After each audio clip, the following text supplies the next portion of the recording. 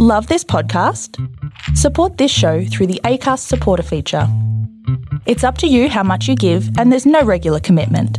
Just hit the link in the show description to support now. Hi, this is Jessie too. And I'm Helen Stanback. And you're listening to another podcast episode of Asian Bitches Down Under.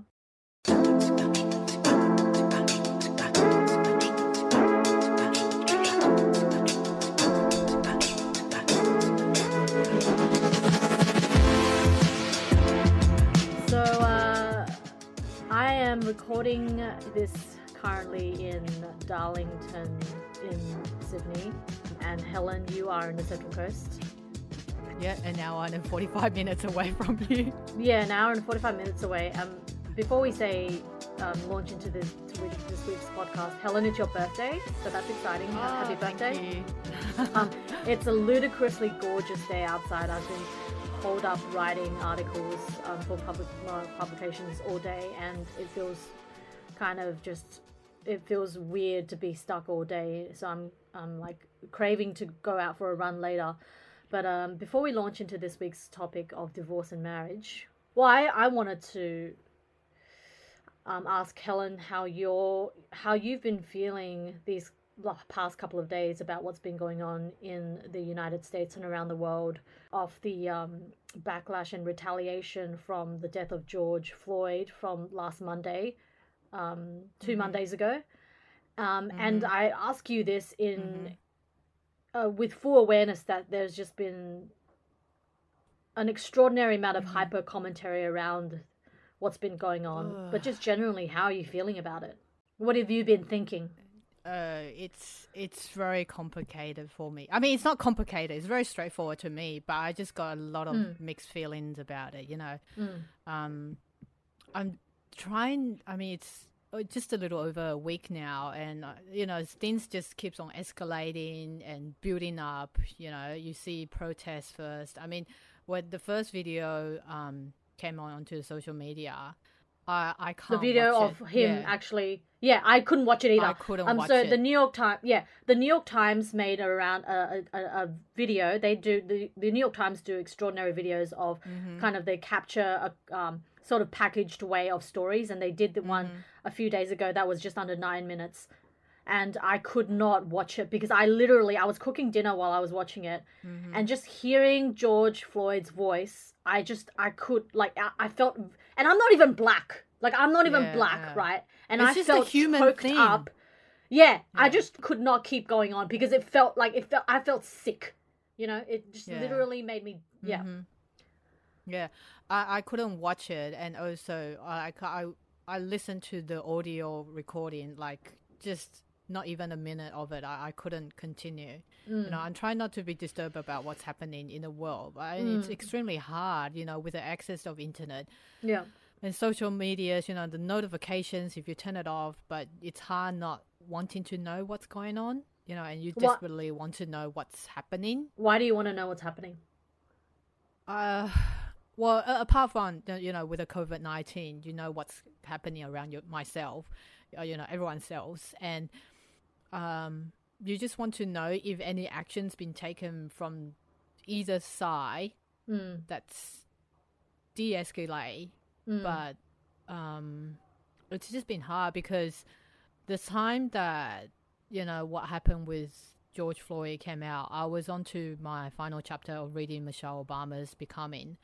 And there was, she wrote something about the black people being, you know, the shootings in America when Obama was in his final term. Yeah, I remember that. And the young girl who just got randomly shot. Yeah. And I don't know if do you mind if I just read like a little bit? Like sure. Go ahead. Yeah, the paragraph. Sorry. Here's the one. It says that the homicide rate in Chicago was going up rather than down. A black teen named Michael Brown, which we all know, was shot by a cop in Ferguson, Missouri. His body left in the middle of the road for hours. A black teen named Laquan McDonald was shot 16 times by police in Chicago, including 9 times in the back. A black boy named Tamarais was shot dead by the police in Cleveland while playing with a toy gun, and a black man named Freddie Gray died after being neglected in police custody in Baltimore. A black man named Eric Garner was killed by police after being put in choke holding during his arrest on Staten Island. All this was evidence of some pernicious and unchanging in America. It's just every one of those black men that their death was caused by police. It's not like what we seen, what we used to think that it's like gang fighting. Yeah, exactly. Or some sort of conflicts, domestic violence and things like that. It's police. Yeah.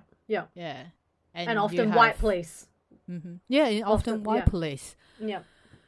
Yeah, so you have something to say about this because you've written on Women's Agenda about what's happening as well, didn't you? Yeah, but I mean, I wasn't able to articulate all the complex and layered and just I just have a lot of things that I felt in the last few days that I want to really address. So number one, just if there are a couple of things I want to kind of break down here, and I've been thinking a lot about what's happening in the US and feeling really overwhelmed and anguished, and this feeling of anguish really comes like there's this one song that I feel really channels and espouses what the feeling, the emotional and the psychological, visceral feeling that I've had, and it's Fiona Apple's rendition of the Beatles' Across the Universe. It's such a depressing song, and it really captures the tragic reality that I feel that, like, I feel that every single one of us has a duty to really continue feeling and performing. I don't want to say performing hope, but we're all obliged to continue living with this hope that things will change. But this overwhelming feeling of sickened kind of despair I felt was because before this whole thing exploded in the last 10-12 days, I was reading, I'm a part of a book club with my great friend Adam Chen, who's a journalist in Toronto. He started a book club of Canadian authors, and we're reading this book by Tanya Talaga, and it's called The Seven Fallen Feathers, and it's about First Nations students in Thunder Bay who were, and the inquest into their deaths around the early 2000s. And it's just like I'm listening, because I'm listening to an audiobook, and I just listen to it, and like everything she's saying, I just remember sitting there in my car when I drive and listen to it. I sit in the car and I hear what she's saying about First Nations students in Canada and First Nations people in Canada, and it's like almost word for word the stories and the way they're treated and the realities for them are exactly the same in Australia.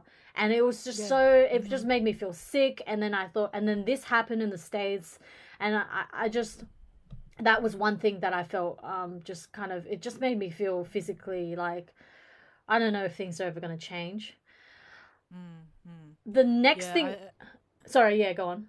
Yeah, sorry. No, I was just wanted just to going to say, mention that because you referenced Roxane Gay's what she wrote about nobody's coming to save us. Yeah, in her op-ed. It's extremely in the New York sad. Times. Yeah. And also, I looked up, Jessica Valenti actually wrote something about it as well. Her article, police are hurting people. The police are hurting people because they want to. How she's describing that the actions from the authorities is coming directly from Trump.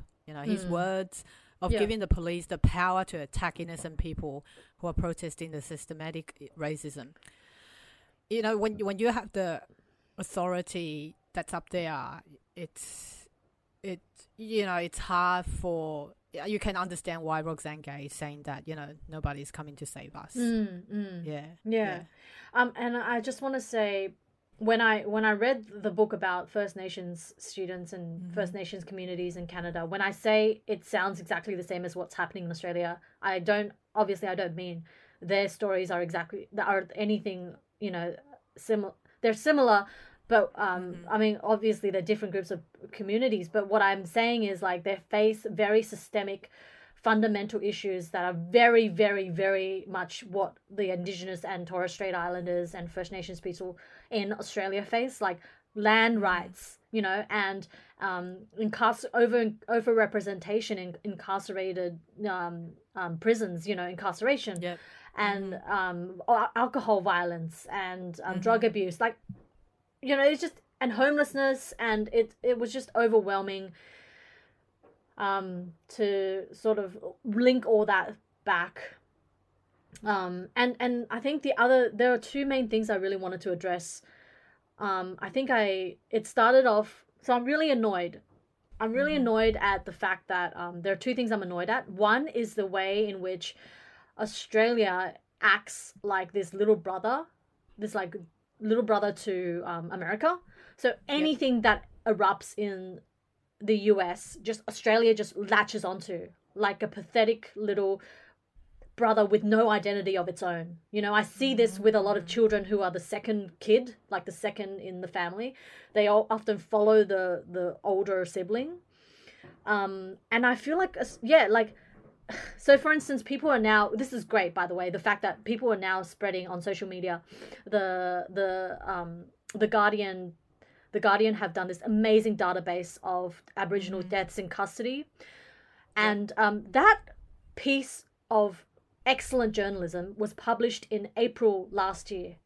And how many people actually looked at it? I think will be very few. Just thinking about the reporter that's in US that has no recognition of what's happening in Indigenous Australians. Let's mention that some other time. She's not even... That aspect is not really worth our time at the moment. But like, why did it take for something to happen like this in the United States, which really has the optics of a revolution, And this is what people love, right? The moment something happens with that kind of optics, Australians just latch onto it, and suddenly we're forced to look at our Indigenous population and the maltreatment that they face. And now it's supposedly, like in the last week or so, it's now really cool to go online and post really like aesthetically pleasing templates of Martin Luther King and James Baldwin quotes. And now, like in the last couple of days, it's like all my Instagram feeds are like just black tiles, like so that's the other thing. Tuesday. Yeah, Blackout Tuesday. Yeah, that's the thing that I'm also equally so angered by, this performance of like you care.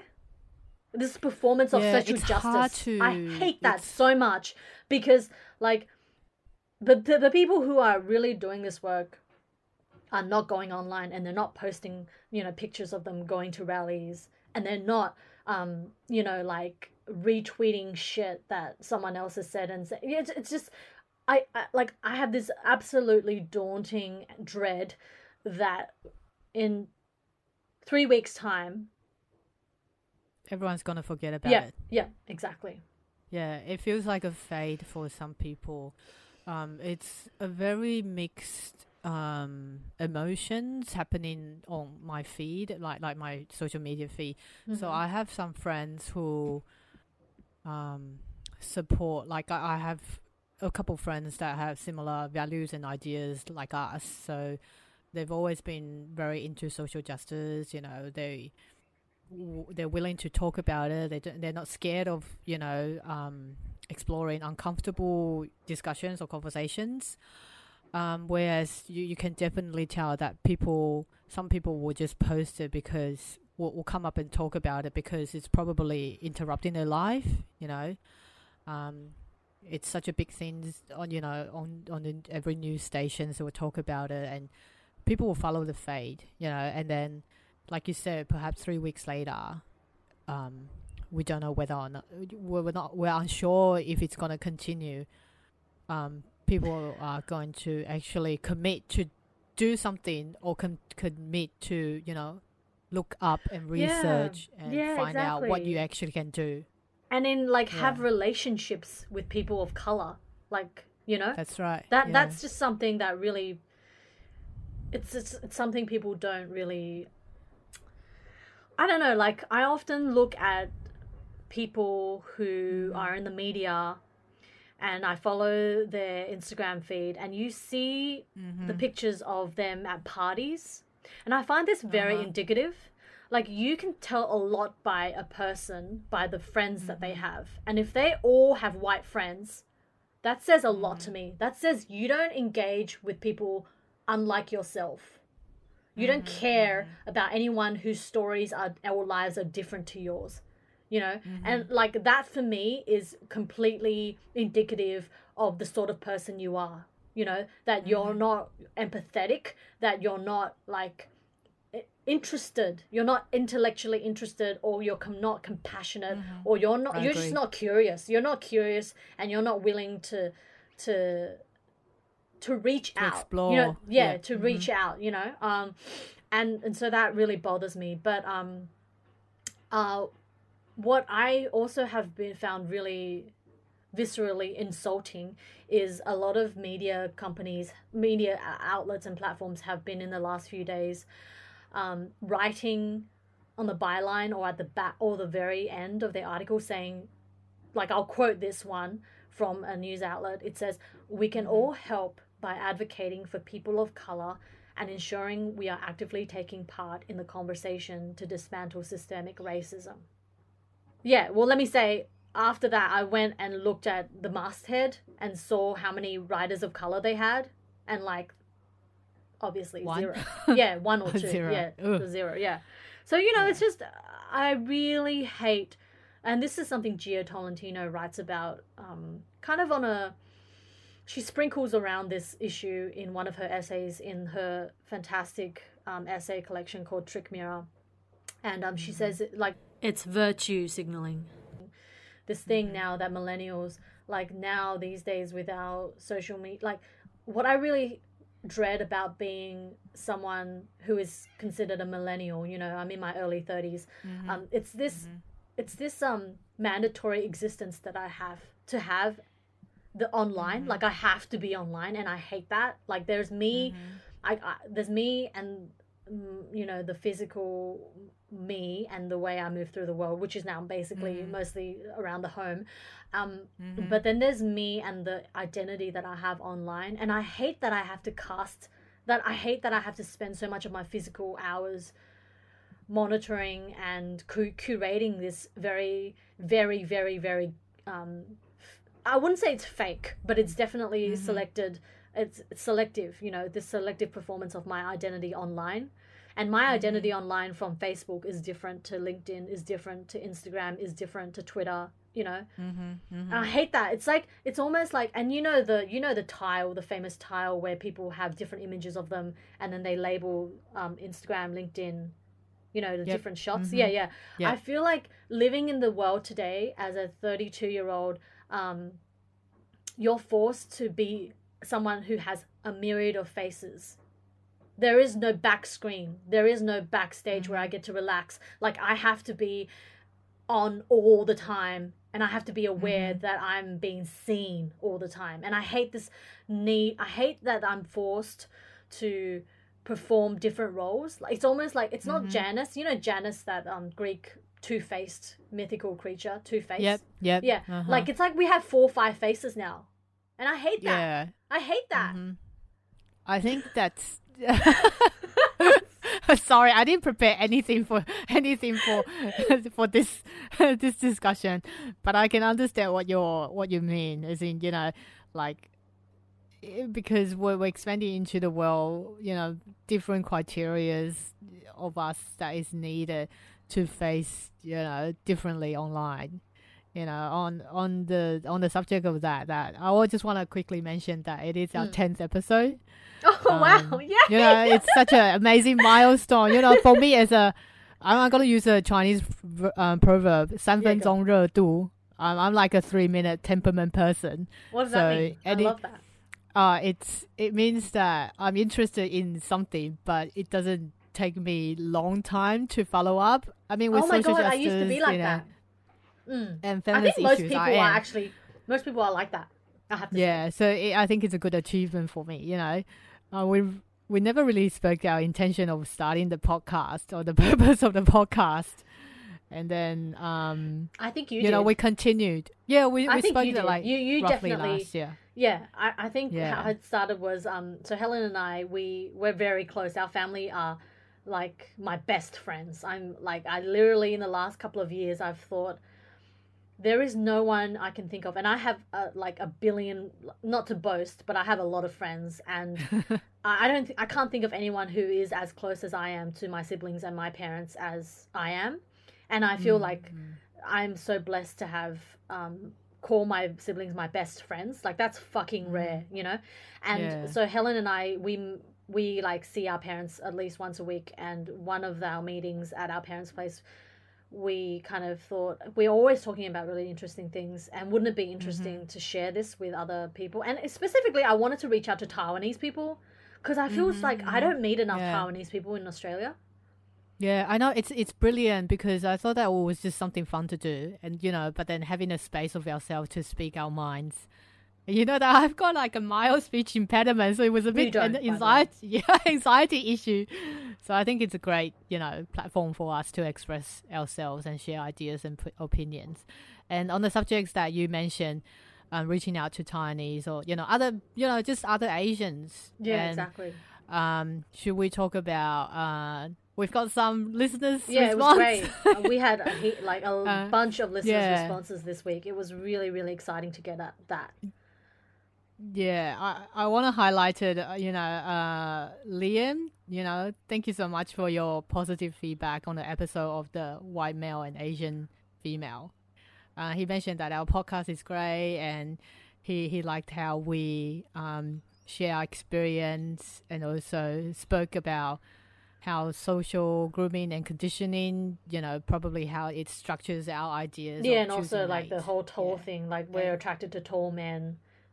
Yeah, biological. Yeah. And Amazing. and Thank you also so shout out much. to an amazing listener who I've been engaging with in the last couple of days, who I've promised I wouldn't identify, but they are just an incredible person. She or him, they are so incredibly, like in my eyes, famous Yeah, and I read the talented, message. and I'm bursting to talk about them.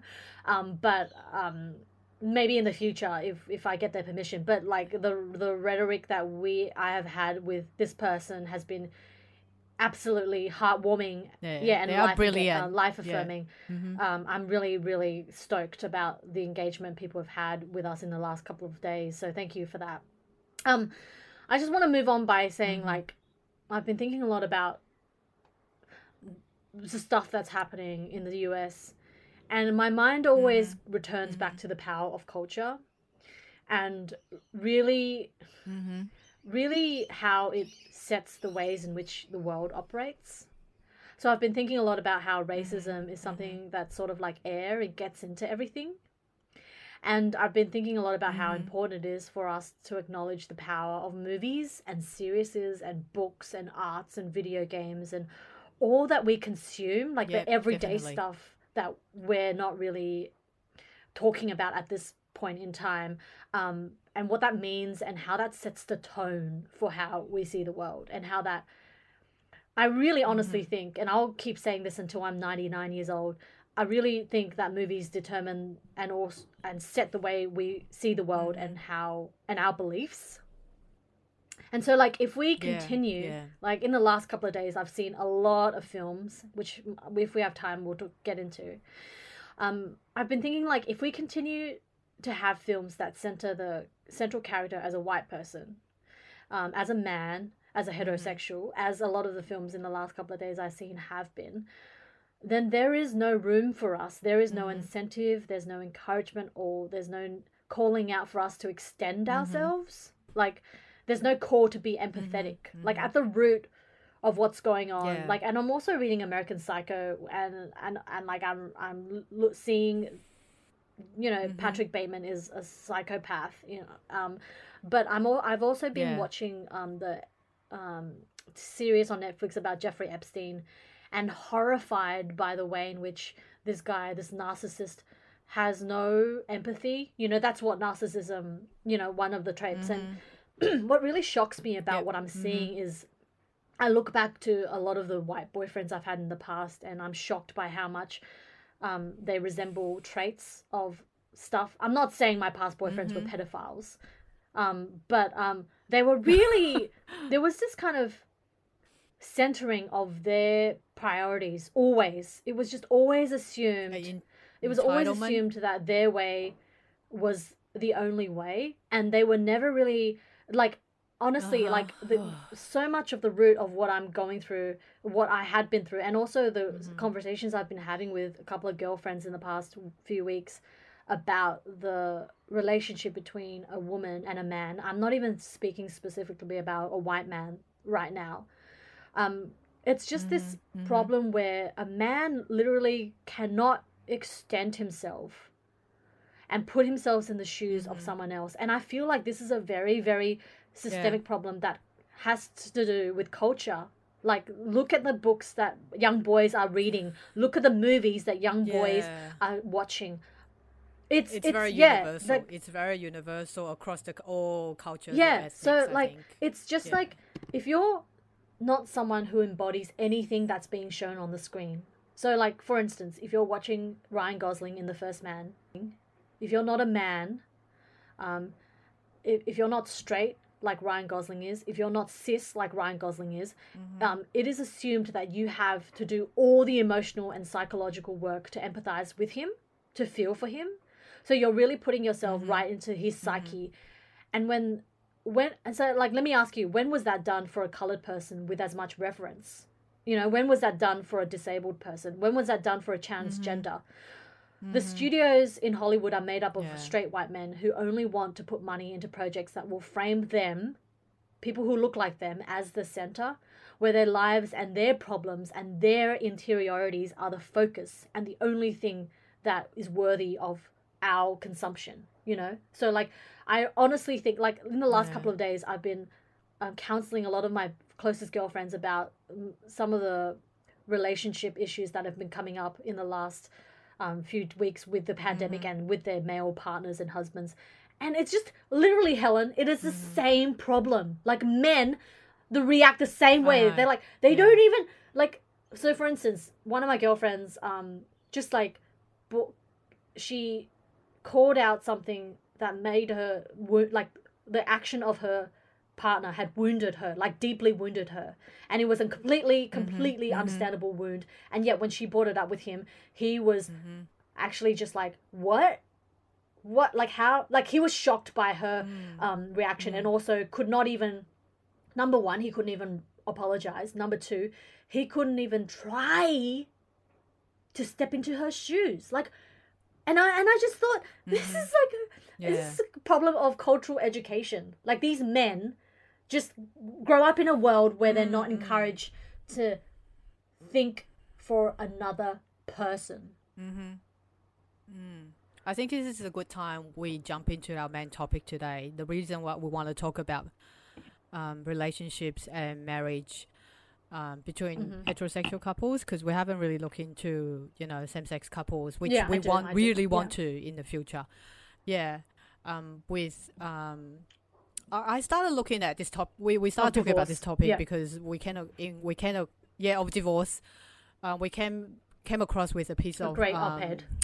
Op-ed from New York Times, written about this guy. His name is Matthew Bright, and talking about a blog piece he has written in 2016. The piece is called "She Divorced Me Because I Left Dishes by the Sink." I love that. Okay, so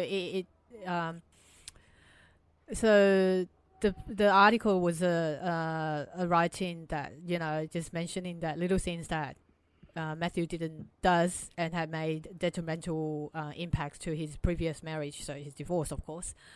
And at that time, he didn't think it was a big deal. You know, for example, leaving used glasses at the sink rather than put them into the dishwasher. And he went on by saying that feeling respected by others is important to men. You know, as if it's saying that only men want to feel respected. I know. I feel this so annoying, and sounds like the word respect, the standard is set by the men, you know, without consulting with any other people, for example, women or people of minority. Of course, that he came around, you know, he changed, his mentality has shifted since his divorce. He actually moved into thinking in the, you know, perspective of woman, you know, and the wife position. Yeah. Wow. And it's just ludicrous that that's rare, by the way. Yeah, and he goes on saying that wives do not become the husband's mother, which for most women, yeah. I don't even know. I don't even know how to frame this, but in my opinion and my experience, I've seen so many, like, my female friends who have experienced similar situation of what Matthew has written in his article. They say that their male partner, husband, doesn't do, like, they just take up space. I literally want to use the term taking up space in their household, you know, just leaving things around the house. It's like, geez, it's a shared environment. Why do you have to take up so much space? It's like they feel entitled because now they're married. I guess it's because perhaps that when they were growing up, that's how their parents interact. Yeah. And, you know, the mother had always put up with her, and now they expect their wife to put up with her as well. Can I just say, I think that's also why a lot of men tend to get married much faster after divorce than women, because men use... They just need to take they need to be taken care of. Also, they use women as an emotional crux. Like, women are the sounding board of their emotional landscape. Like, and I feel like, I'm currently unattached, and my sort of, if I look back on my dating past, dating history, my length between partners has been much longer than men that I've noticed. And I think it's because I have, like, women tend to have a really, really great network of female friends where they get to talk about their emotional lives, and they get to talk about their emotions, whereas men feel like I'm reading Peggy Austein's new book, Boys and Sex, and she says that a lot of young boys, they only feel like they're able to talk about their emotions with their girlfriends. So it's like women are only there to either, like, fuck or talk about emotions or cook for them or clean for them. It's like this cycle of female roles that we are honestly continuing to replicate into our next generation. I honestly don't think things are going to change unless, you know, unless we have more movies and more books, you know, like, you know, the change, all those things I talked about and I just ranted about 10 minutes ago. Yeah, I think it is really important because we're talking in perspective of feminism. You know, we shouldn't be really just talking about how should we like, female has been progressive in the past, you know, half century, which is really good. But I think at the same time, you know, men really need to step up. And I don't know, like, just stop saying that feminism is not good. You know, we're looking out for you as well. You know, we're bringing this up, this kind of conversations to talk about it. So it is okay to talk to your mates about feelings, emotions, your grief, things like that. I'll just quickly finish that what Matthew is doing. You know, so someone, I think he have collaborated with other men, and in establishing a website called the Good Men Project. You know, I really like the concept, but I don't like the name. I don't know why you have to call it the Good Man. It's like all the men should be doing this. Anyway, it should be compulsory to the old man. So it on their website they call themselves that it is a glimpse of what enlightened masculinity might look like in 21st century.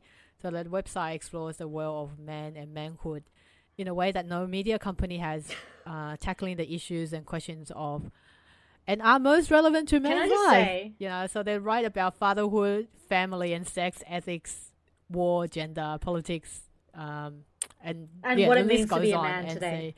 I don't want to know what it means to be a man. So their content reflects. Like, I just think question is... I think they're giving advice. They're giving advice of, how you could shift your mentality away from the traditional toxic masculinity. Yeah. Okay, your turn. I want to keep talking about Matthew, and his op-ed, which we'll link in our show notes, was really good. Like, I felt two things. Like, number one, I was really, really, really happy that a man was stepping up to talk about these things, and I was also repulsed by my happiness. Like, I was repulsed by my reaction. Like, I shouldn't have been. Like, I read it and I was like, oh, this guy's great that he's pointing out the sort of like, just men don't talk about things that have been labeled domestic. Men don't talk about marriages. Men don't write books about marriages like women do. Men write books about politics and science, And so I was happy that there was this guy, a white dude, who actually came out to say, guys, your marriage is the most important thing in your life. And I might change my thoughts about this, but when I was younger, I'd ask my mum, what's more important, mum? For me to find a good career or for me to find a good husband? And my mum said, like, downright, hands down, she said, a good husband. And I was always really, really annoyed by that, because I felt like I had more control in finding a good career than finding a good husband. Like, I felt... definitely. But now I completely agree with her. Like, who you spend your life with, like, even if I end up winning the Pulitzer Prize or Nobel Prize, none of that would matter if I'm married to a fuckhead, Like, the person you're married to, someone that you're going to be with. It's so important. It's such a reflex on your life. It's just a reflection yes, on your and life. so I was glad that he was pinpointing that in this op-ed, that men, let's take time to think about your emotional lives, and then, like Annabelle Crabb says in her book, which we'll go on to talk about, The Wife Drought, which I believe was published maybe 4 or 5 years ago, quite a long time now. Annabelle Crabb is an Australian commentator. And she writes about how the workplace is not really going to change unless things at the home change. Like, if there's no cultural shift in the way in which parental leave is being taken, then things aren't going to change. Like, I taught at schools for a number of years, and I saw that parent-teacher interviews and anything to do with parent evenings were always attended by mothers. And they're still, like, I understand, like, I get it. If I'm a guy, I would probably feel pressured to go back to work after my baby comes out ASAP, because there's a cultural weight on my shoulder to, provide for the family. I get that, but we need more men coming out to say, we to feel normalize. Like, we feel like that for our dad. I think we need more white men, and just men of every race. But I do acknowledge the fact that white men have more cultural power, that, at least mainstream cultural power, that we need more of those men to come out and normalize that. And I think, to be honest, that's not really going to change anytime soon, because childbearing and domestic work is still seen as lesser, because we function on a world that prioritizes money and capitalism. And so, like, childcare and domestic labor, all of that is either unpaid or very badly paid. And so, like, there is no cultural worth around it, Like, you take a guy who goes into the office on a Monday morning, or a guy who stays home and is in his PJs looking after his 3-year-old. Like, I want that latter man to feel just as valued by society as that former man. But at the moment, I don't see that happening. Yeah, I think it's very difficult at the moment, in the sense that if we refer back to what Matthew was saying in his blog piece, he mentioned that most guys don't know that, just a piece of glasses leaving by the sink, not removing it to the dishwasher. She's fighting for, most wives are trying to fight for acknowledgement, respect, and validation, and also his love. I think the definition of marriage is just really different for Yeah, men yeah. and women. You know, I think that's Yeah. a major Yeah, issue yeah. here. Like we don't acknowledge or have the similar idea when you walk into Yeah. marriage. When when you first get married, it's all I don't know how to describe it. I think it's all very fairy tale for a lot of people. Like if you, especially when you grow up with a parent, if you've grown up with parents that don't fight in front of you or trying to hide it or doesn't express emotionally, the kid's gonna think, yeah, that's the objectives that I want in my Right. life. And in saying that, what Matthew was saying, that in his blog piece, it's not really about the it's not really about the glass that he left by the sink. It's whether or not that he respects her. I think earlier on that you were saying that a lot of men that they don't acknowledge and they don't put themselves in the shoes of other people. I think it happens so frequently in marriage as well. Yeah, because they're not. Yeah. They're not trained to. Like you marry. Yeah, they're like not if, trained to. And then, Like if I meet a guy and he's 35, that's 35 years that I have not been in, where he has lived in a world it's like, say if I meet a white 35-year-old, a straight white heterosexual 35-year-old, that's 35 years of being told that you are the fucking king of the world. And I'm not prepared to spend the rest of my life helping him dismantle that, because number one, he needs to want to do it. Number two, I would probably be there. Just it's not your responsibility. Yeah, exactly. And I feel like I would just be so angry all the time that I'm being the educator and he's being the student, and it's like he'll probably feel good about the fact that he's being woken up by me. Like every single movie is like the woman enlightening the guy. Like fuck that. That's not my job. I am the hero of my own story. And I think I love that you brought up the idea that when two people come in, they need to really negotiate and really be blunt about what they expect out of their marriage, because still historically, like it's only been the last 200 years where 150 years where women are like even shorter in length. I think my thoughts inside my head right now are entangled.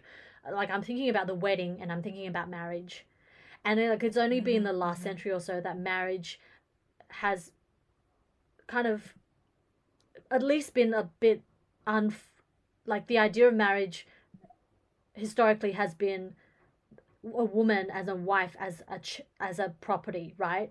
And mind you, like there's so many countries in the world that still harbor these and legislate these attitudes of women being the property of the man. So like let's not forget that.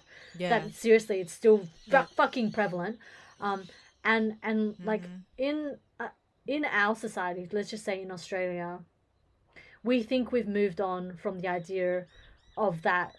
But I think like if you have this picture in your head of just imagine a line, like a horizontal line in front of your eyes, like and I'd say like 90% of this line, most of this line is black, and there's a little part at the end that's white, and this white part is where we're at the moment. And the shift away from this historically entrenched idea of a woman being a chattel and a woman being owned by a man, like you can't compete with history. You can't compete with the longevity of that narrative of a wife being, the property of a man. And like honestly, like I'm not saying this because it's an opinion, even though it is an opinion, but it is backed up by research. Yeah, facts. A woman's life, like a woman and her goals and her dreams and her priorities diminish in a way that it doesn't when a man gets married. Like a man's livelihood generally increases. Whereas like I don't know, I see this in all, it's not just marriages, I see this in all the relationships around me, and I have the wokest of woke friends, and their relationships are the wokest of woke friends, but I am still hearing my female friends tell me that that there are still gaps in which they find themselves pushing up against these very much entrenched, unconscious behaviors that men continue to display, and it's because that they have grown up with history behind them. You know, I just feel a sort of more mortifying, horrified disbelief that things aren't going to change anytime soon because we're facing up against history, and there's no I can't see a way around that unless like the line that I spoke about, that little white line, has to just grow into like a longer line. So I guess what I'm saying, essentially what I'm saying is that in 500 years time, at least 500 years time, things might be different. 500. I'd give it 500. Yeah, I think 500, I don't want to weigh into 500 years. I think there was a study about how gender equality evolving, and it will take another 100 years for us to reach that equality. I don't know whether or not that's going to be true. I do hope so. I think it takes everyone's effort to move into that goal. Not just us talking about here, and it takes a lot of people's efforts, especially the people who have kids. You know, you want your next generations to be better than us, and in saying so, you know, I mean, what I do in my household, you know, I don't want, like, because I know that my partner is someone else's kid. You know, I'm not his mother, so my marriage has been, you know, there's up and downs, and I've experienced what, you know, Matt has spoken. No, I just laugh because you know how a lot of people say, a lot of wives say, oh, I've got like 3 kids at back home, like a child and like an actual child and my husband. Like that rhetoric is everywhere. I know. I hate that because it infantilizes. I have heard a lot of people saying that. It infantilizes the man. I hate it as well. But often it's just like justifying they're okay to be a child. Yeah. You know, it's stupid. It's not. They're like, your partner is your partner. He's not a child. Yeah, like, do something about it. And children. And when they say that, they mean often children can get away with a lack of accountability, or they're forgiven much quicker. And so when you think of your husband as someone to take care of, like a child, then you're essentially saying, like, this person can get away with anything, and it's my job as the wife and the mother to pick up his shit. And I have to say that a lot of women do that because, and like, I don't blame them, because we operate in a world where, like, it's just easier to move on from that and accept it. And we have to, there is no better alternative. Maybe, I don't know. I wish there were. Yeah, I feel like it's not an equal relationship when your partner is behaving or you're treating your partner like a child. Seriously, like, you know, there's no mutual respect or whatsoever.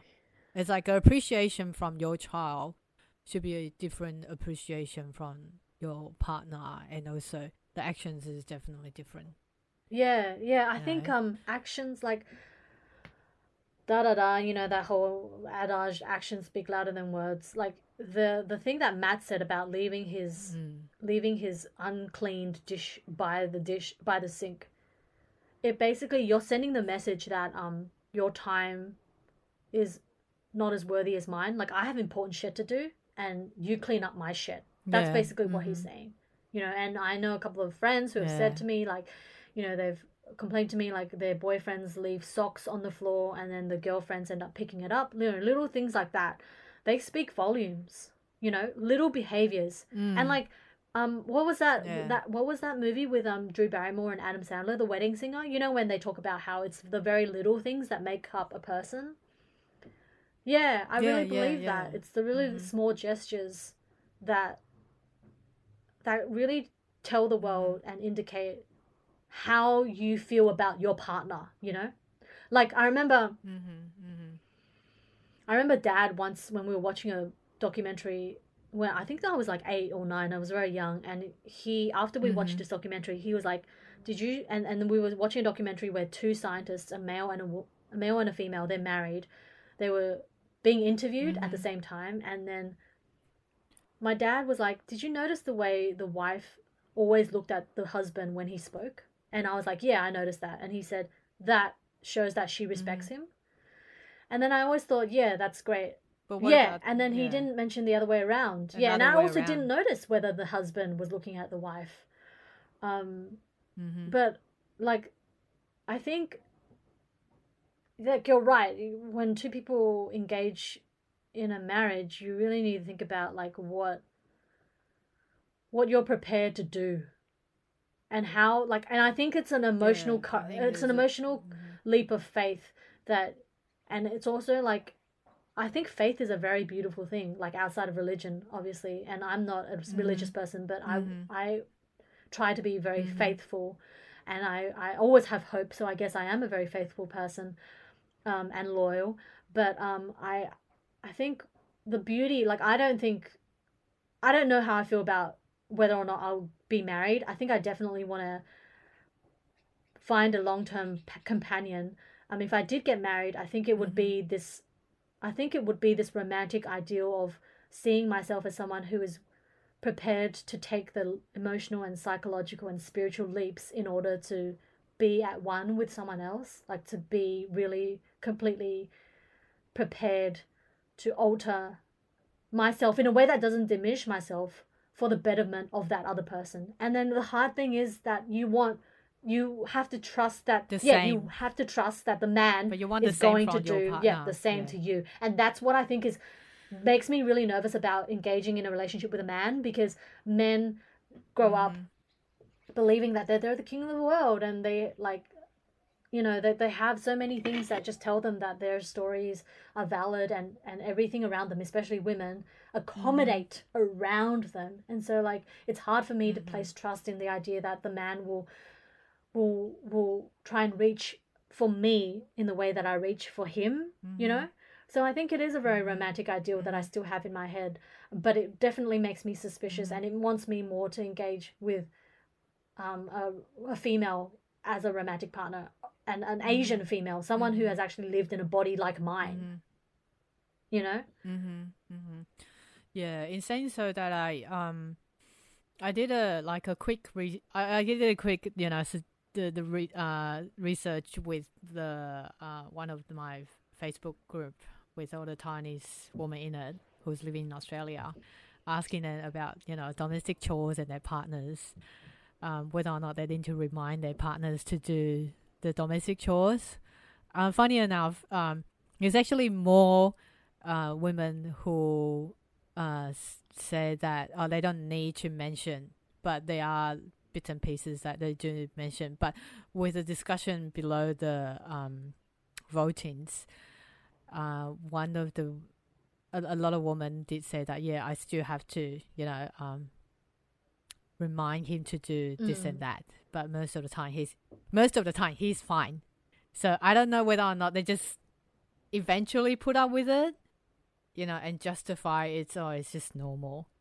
And there is one comment left by my friend. She said that her husband doesn't need her to remind to do a lot of things, or most of the things, because he grew up in the household, whereas his in-laws function the very equal partnership in domestic. Were they chores. white or Asian? So that's why or black. Well, she's Asian and the husband's so white. The white husband grew up with parents who were very shared domestic roles, who shared domestic chores, and they respect each other in doing so. Yeah. So she said that she's pretty lucky. Well, let's clone this guy, spread him out. Yeah. Just kidding. Just kidding. Yeah. Should we continue to talk about Annabelle Crabb's wife drought? Okay. What do you want to say? Yeah.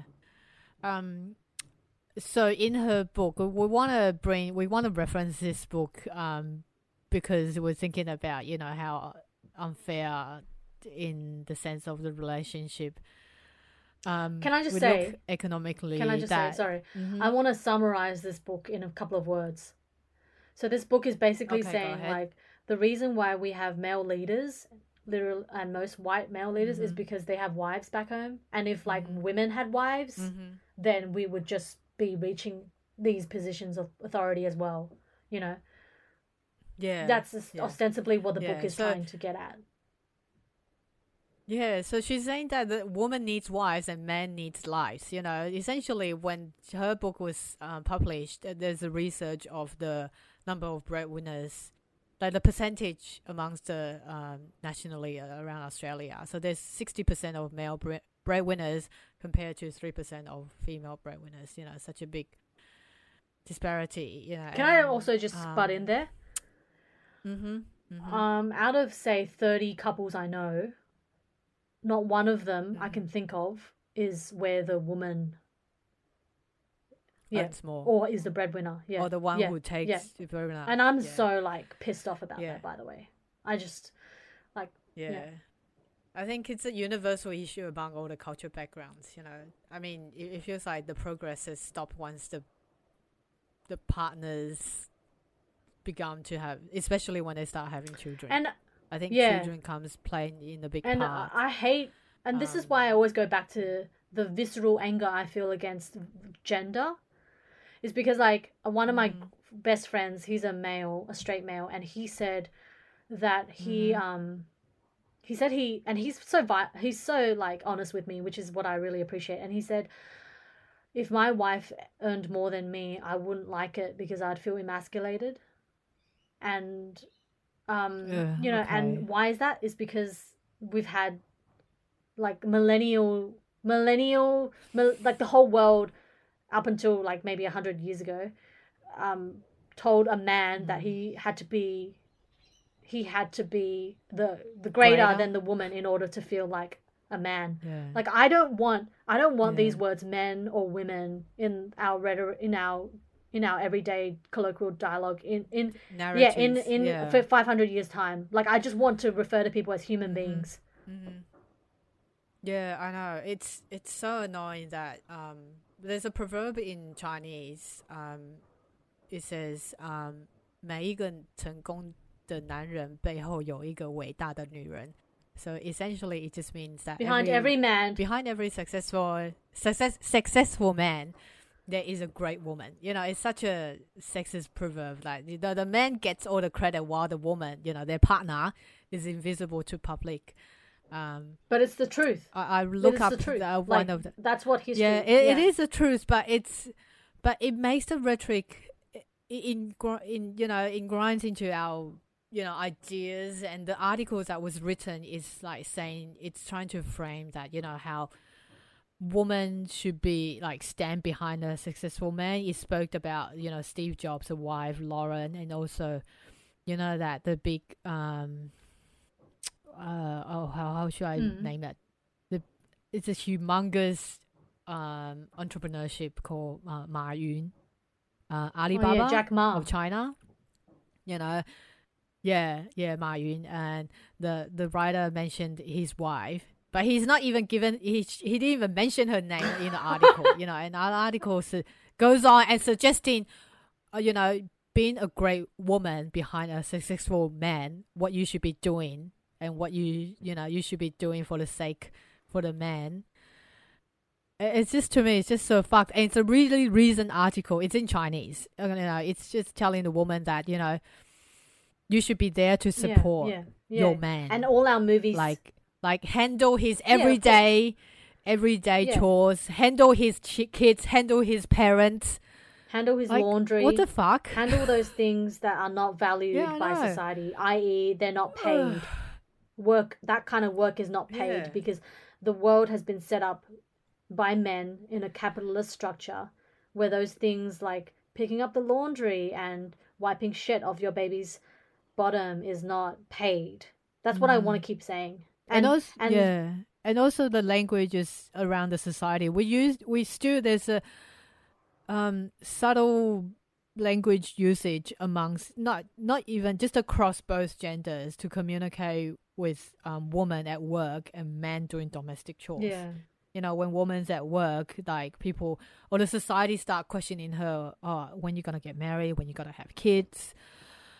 It's just, I thought that this kind of conversation has long gone and we move forward. But when I looked up, it's still there, you know, whereas we're still told, you know, congratulating men who are doing a bit of childcare. Well, yeah, double you know, and standards. still using the word help when, you know, when it's not help, it's your fucking household, you know.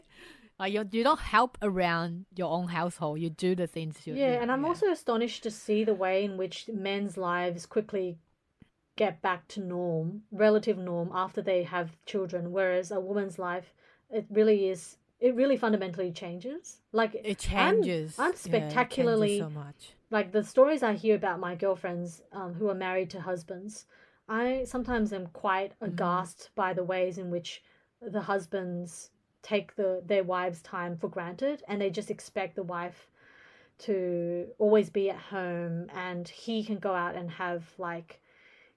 go out and see his friends, and like just the way in which the male life continues and operates in a way that, like, as though he didn't have kids. It doesn't happen for women, and I'm like continually astonished by that phenomena. Yeah. I really want to encourage, like, our female listeners, whether or not that you know, you're committed to a relationship now, you're in marriage.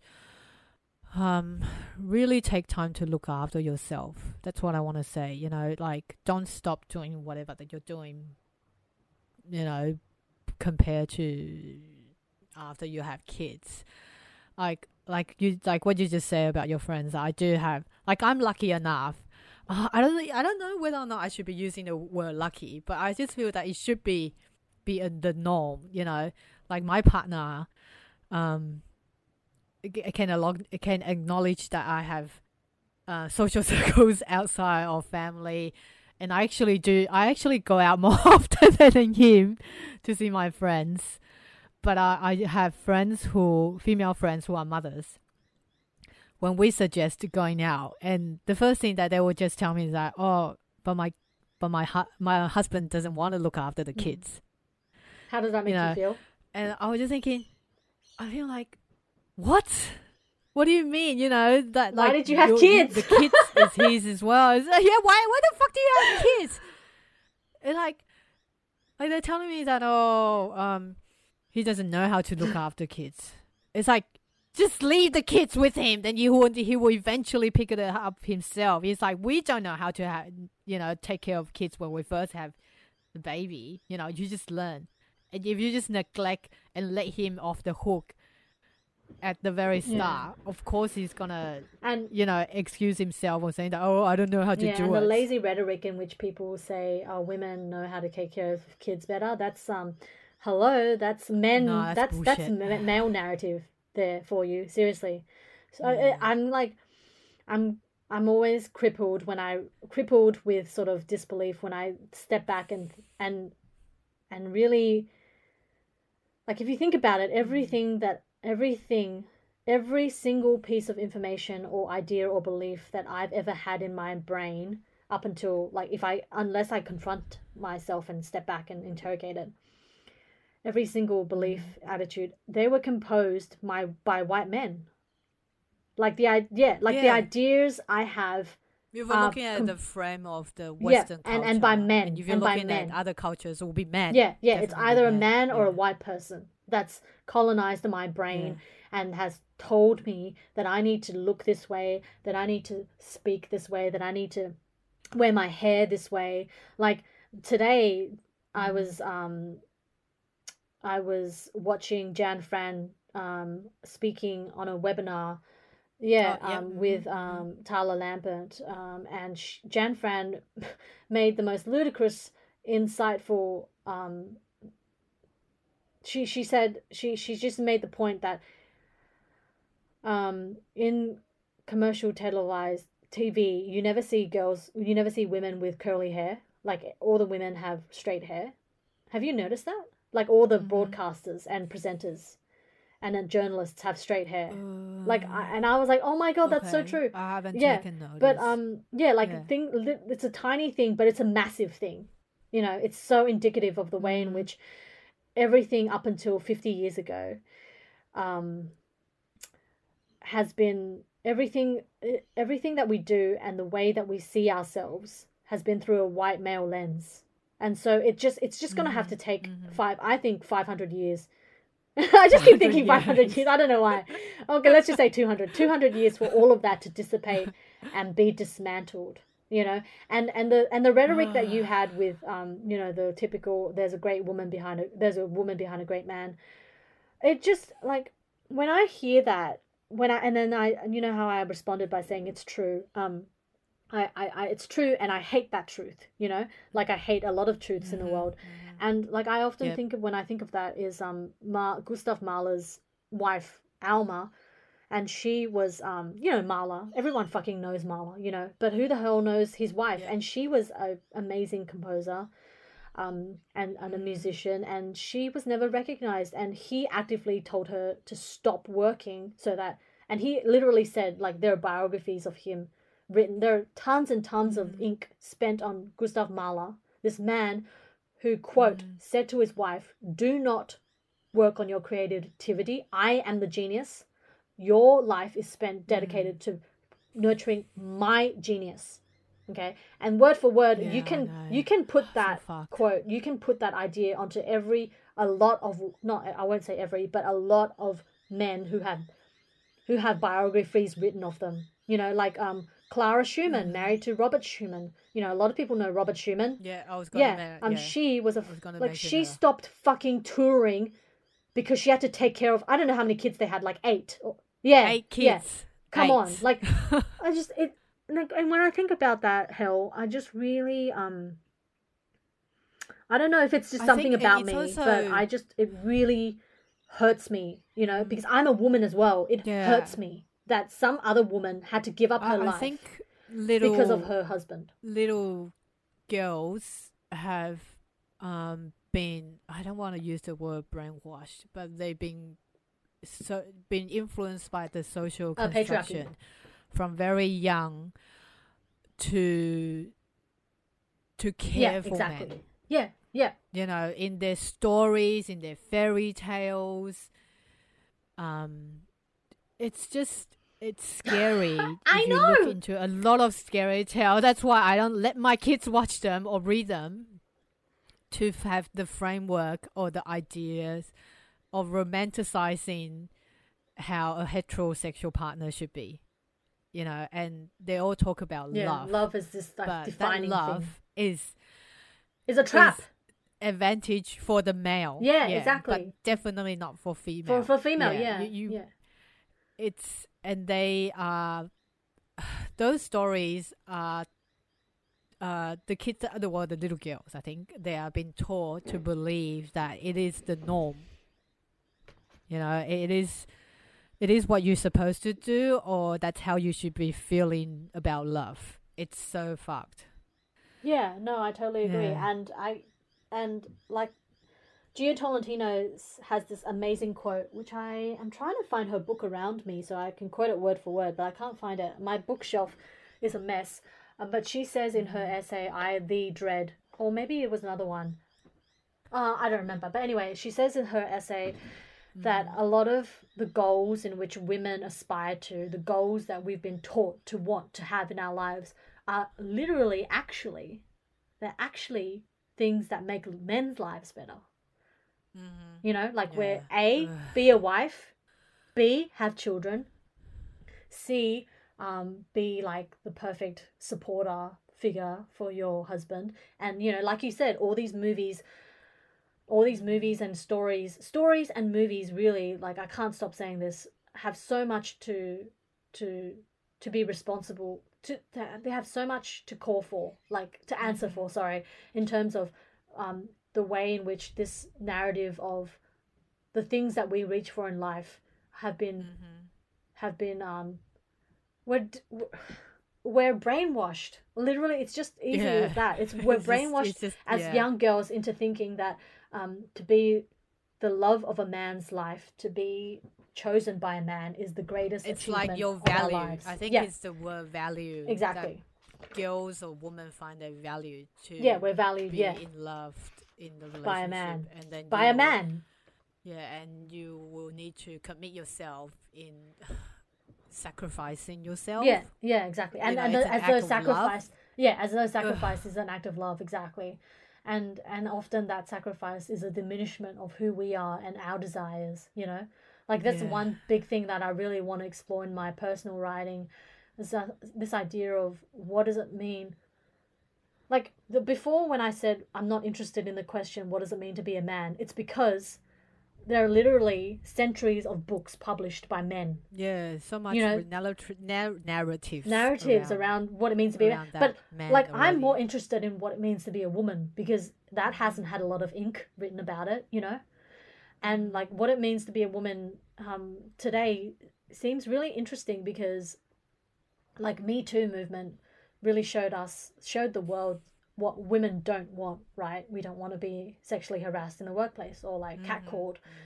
But what now remains the gap is what do we want? You know, how do I be sexually desired as a woman by a man without the potential for violence against me? Like how do I situate myself as an erotic being without being diminished as just a solely erotic being, you know? And we just have it's a cultural problem. Like we have too few stories that are complex and really engage with a woman who is interested in sex and interested in having a complex life and interested in centering herself in a way that, you know, men have always had. It's just, you know, and you know, and like I was watching the first episode of the new series Love Life on Stan with Anna Kendrick, who I kind of have like a love-hate relationship. Like she can be super annoying, but she can also be quite, I don't know, I feel like she's a manic pixie dream girl. And the first episode already, I'm really, really annoyed because she's a white character and all of her friends and her boyfriends are people of color. And it just, for me, it's a visceral feeling of like, we're still being sidelined. And also the central narrative around a white woman basically says to the world that, and also to title it Love Life is so sort of like grand, you know, just like normal people is such a grand, like normal people is actually not normal people, it's white people, you know. And it's still, and if we keep framing these stories where it's just the central character is white, what we're basically saying to the world is only white people deserve these narratives. Like only white people are the emblems of the human condition. That's what I really hate. I think that's why that I've kind of been more selective about what I watch nowadays on Netflix. Like I prefer to go through like non-English language dramas or films first. And, you know, I watch Japanese animations as well. And besides that, I try to watch something that's more non-white male centering type of entertainment. I mean, I just told you this morning that I watched Afterlife, but that's just totally different because I really wanted to explore that topic about male grievance, you know, which we will talk about in another podcast. But yeah, I think I've been more selective about what I'm watching now, you know, just trying to get my mindset out of just focusing on the white perspectives. Yeah, definitely. And I think the reason why I do consume a lot of mainstream stuff and then end up criticizing it and interrogating it is because I'm interested in what most people, what brings in the money, I guess, you know. And obviously it's still people like Anna Kendrick with a white face, you know. And there's white people who play these two dismally boring and self-pitying teenagers in normal people. it's exhausting. But I have to say, I love Adam Driver, and I went over to a friend's place and we watched a film that was recently added on Netflix, I believe, and it's called This Is Where I Leave You. And the central character is Jason Bateman, who is a white man. He's a star of Arrested Development, and the role of basically Jason Bateman has a kind of perfect career, and when the movie opens, when the movie opens, he's going back home, and he has a cake in his hand to celebrate his wife's birthday, to surprise her, and then he finds her in bed with another guy, and it's quite graphic, and the other guy is actually his boss. And so and then I think a couple of days later his father dies, and they're a Jewish family, non-practicing Jewish family, and the mother, played by Jane Fonda, and insists that they stay back for 7 days for Shiva, the 7 days of mourning. So like a ceremony thing. So he goes back to his hometown, and then lo and behold, he meets Rose Byrne, who was this girl that had a crush on him when they were younger. And Rose Byrne is there to pick him up. She is the girl that is now made available to this torn guy after a breakup. And that relationship, that role that Rose Byrne had in the movie really angered me, and it hurt me because, you know, like, why did they have to bring in this woman on the sideline to fulfill this man's emotional gap, you know? And of course they fuck. Yeah, it seems like it's just a very... the rhetoric that has been gone for a really long time. Like forever. Forever. And like, how come they can't just have like a male character? Yeah. Isn't it? That's instead of a woman. Like, yeah. why couldn't... Yeah, like, they have to bring... And the role of the woman is always like the romance in it. Yeah, like, exactly. It's always we're always a and sexual romance, entity. and that's We're always a sexual... There's always a part of us that men need to... It feels exhausting. Yeah, it is. It feels exhausting just to talk about it. Yeah, it's like every single guy needs a vagina to penetrate, you know? To fix him or something like that.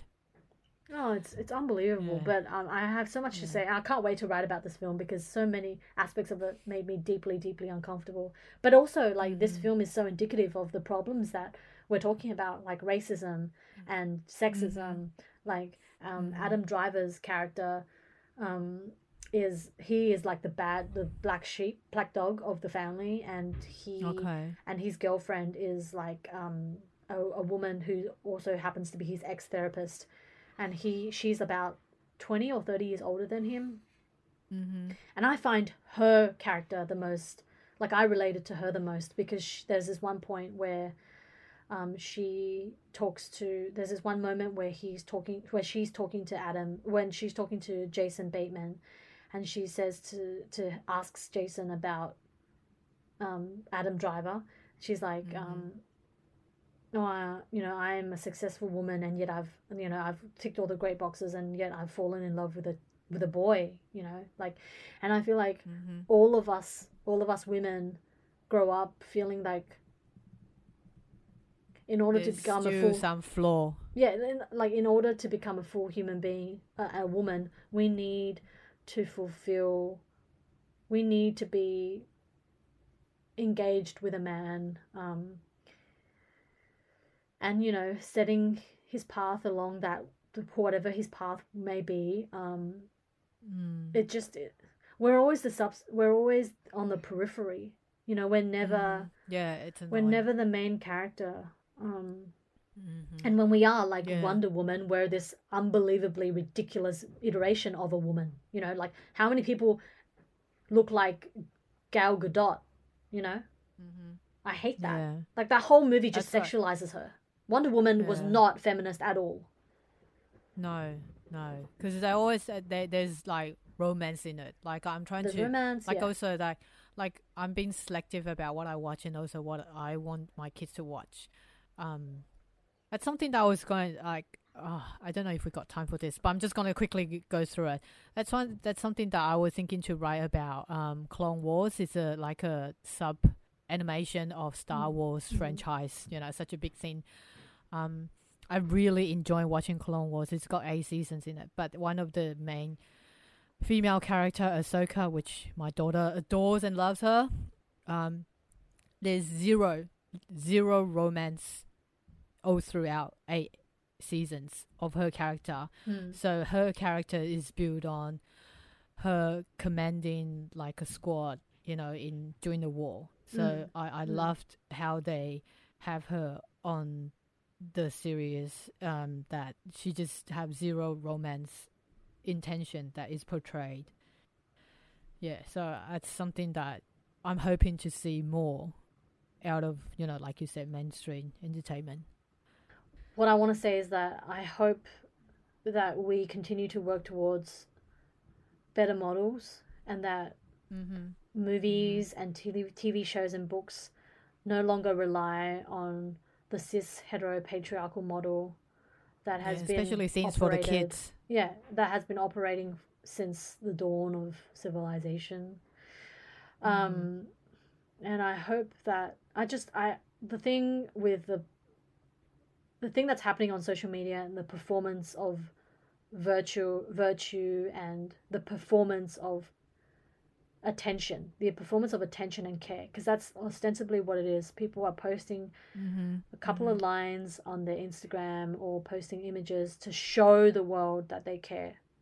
But I don't give a fuck about this show. Like I don't give a fuck about what you post online. Like that's not you. You know, the people who are genuinely care, people who are genuinely care about making the world a better place, i.e. spending hours and hours and hours of your time reading books by people who are not white, or people who are not straight, or people who are not male. They're the ones who I want to spend time with, you know. Yeah. Like care and attention is not a performance. Yeah. It's not it's a like performance. Saying it's thoughts and prayers. You know how usually after a shooting, it's all the medias and politicians is coming out saying that thoughts and prayers. It's all BS. Like there's no actions to it. Yeah. I think generally this discussion we've had today has made me think about how, like, I've always felt wrong. Like I've always felt maybe not shame, but I've always felt there was something wrong with me because I'm not born in the right century. Like I think I would have been more suited to the 50s, not because of the gender politics, because in the 50s I would have probably just sliced my wrist very quickly once I realized once I hit like 18, because just literally how does a woman survive in the 50s? I don't know, unless she was like really rich and white.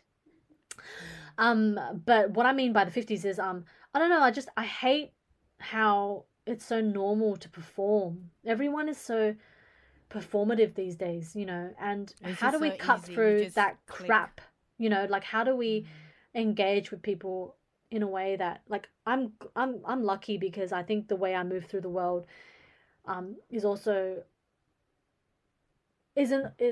shows that, I mean, my friends are all people who are very deeply genuine and care about these issues, and you know they don't perform to the extent that, you know, a lot of people who I'm complaining about do, but that's why they matter. These people who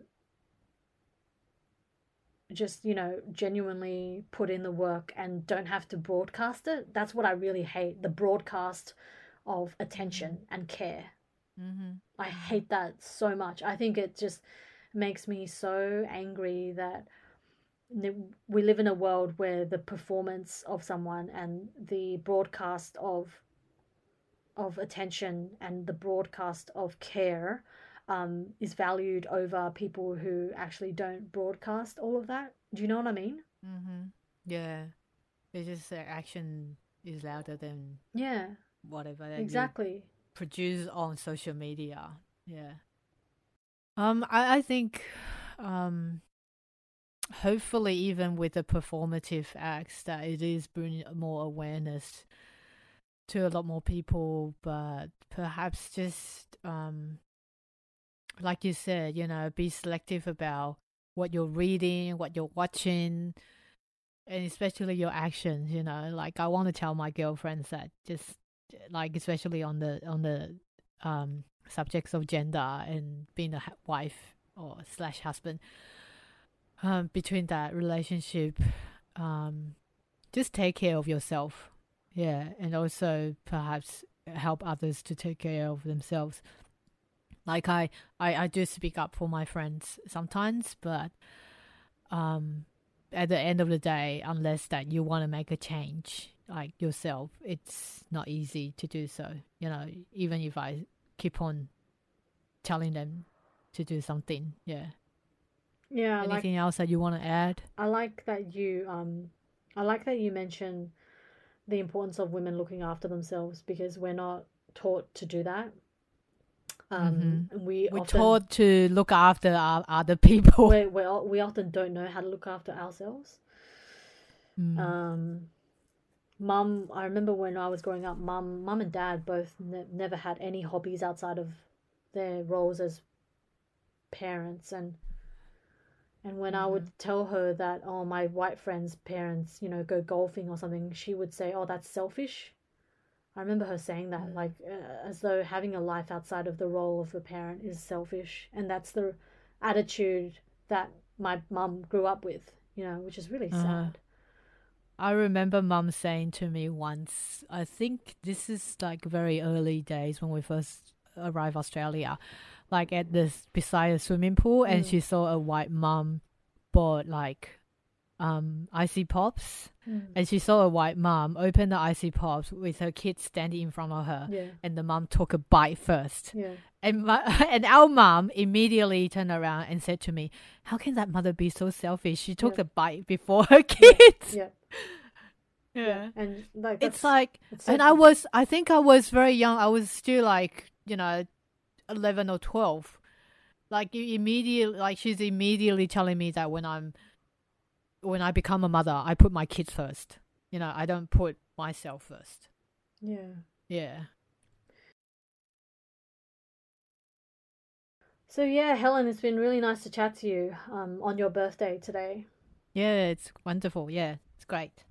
A lot of deep, visceral, great conversation today. Yeah, conversations that just I'm constantly angry, exhausted by my own anger and despair, I think. But take care of yourselves, everyone, and for all the women out there, or the females or the female identifying individuals, put yourself first. There's absolutely nothing wrong with that. That is sexy to me.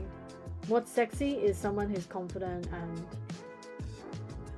just be yourself. It's so hard to be yourself, though. It's so hard. Really. All right, guys. Thanks for listening. Remember to subscribe to us on Apple Podcasts and Spotify. We're now on Spotify and Sounder. Review us. We'd love to hear from you, and check out our Facebook page. We're always hoping to connect with other people around the world. And we'll catch you next week. Bye. Bye.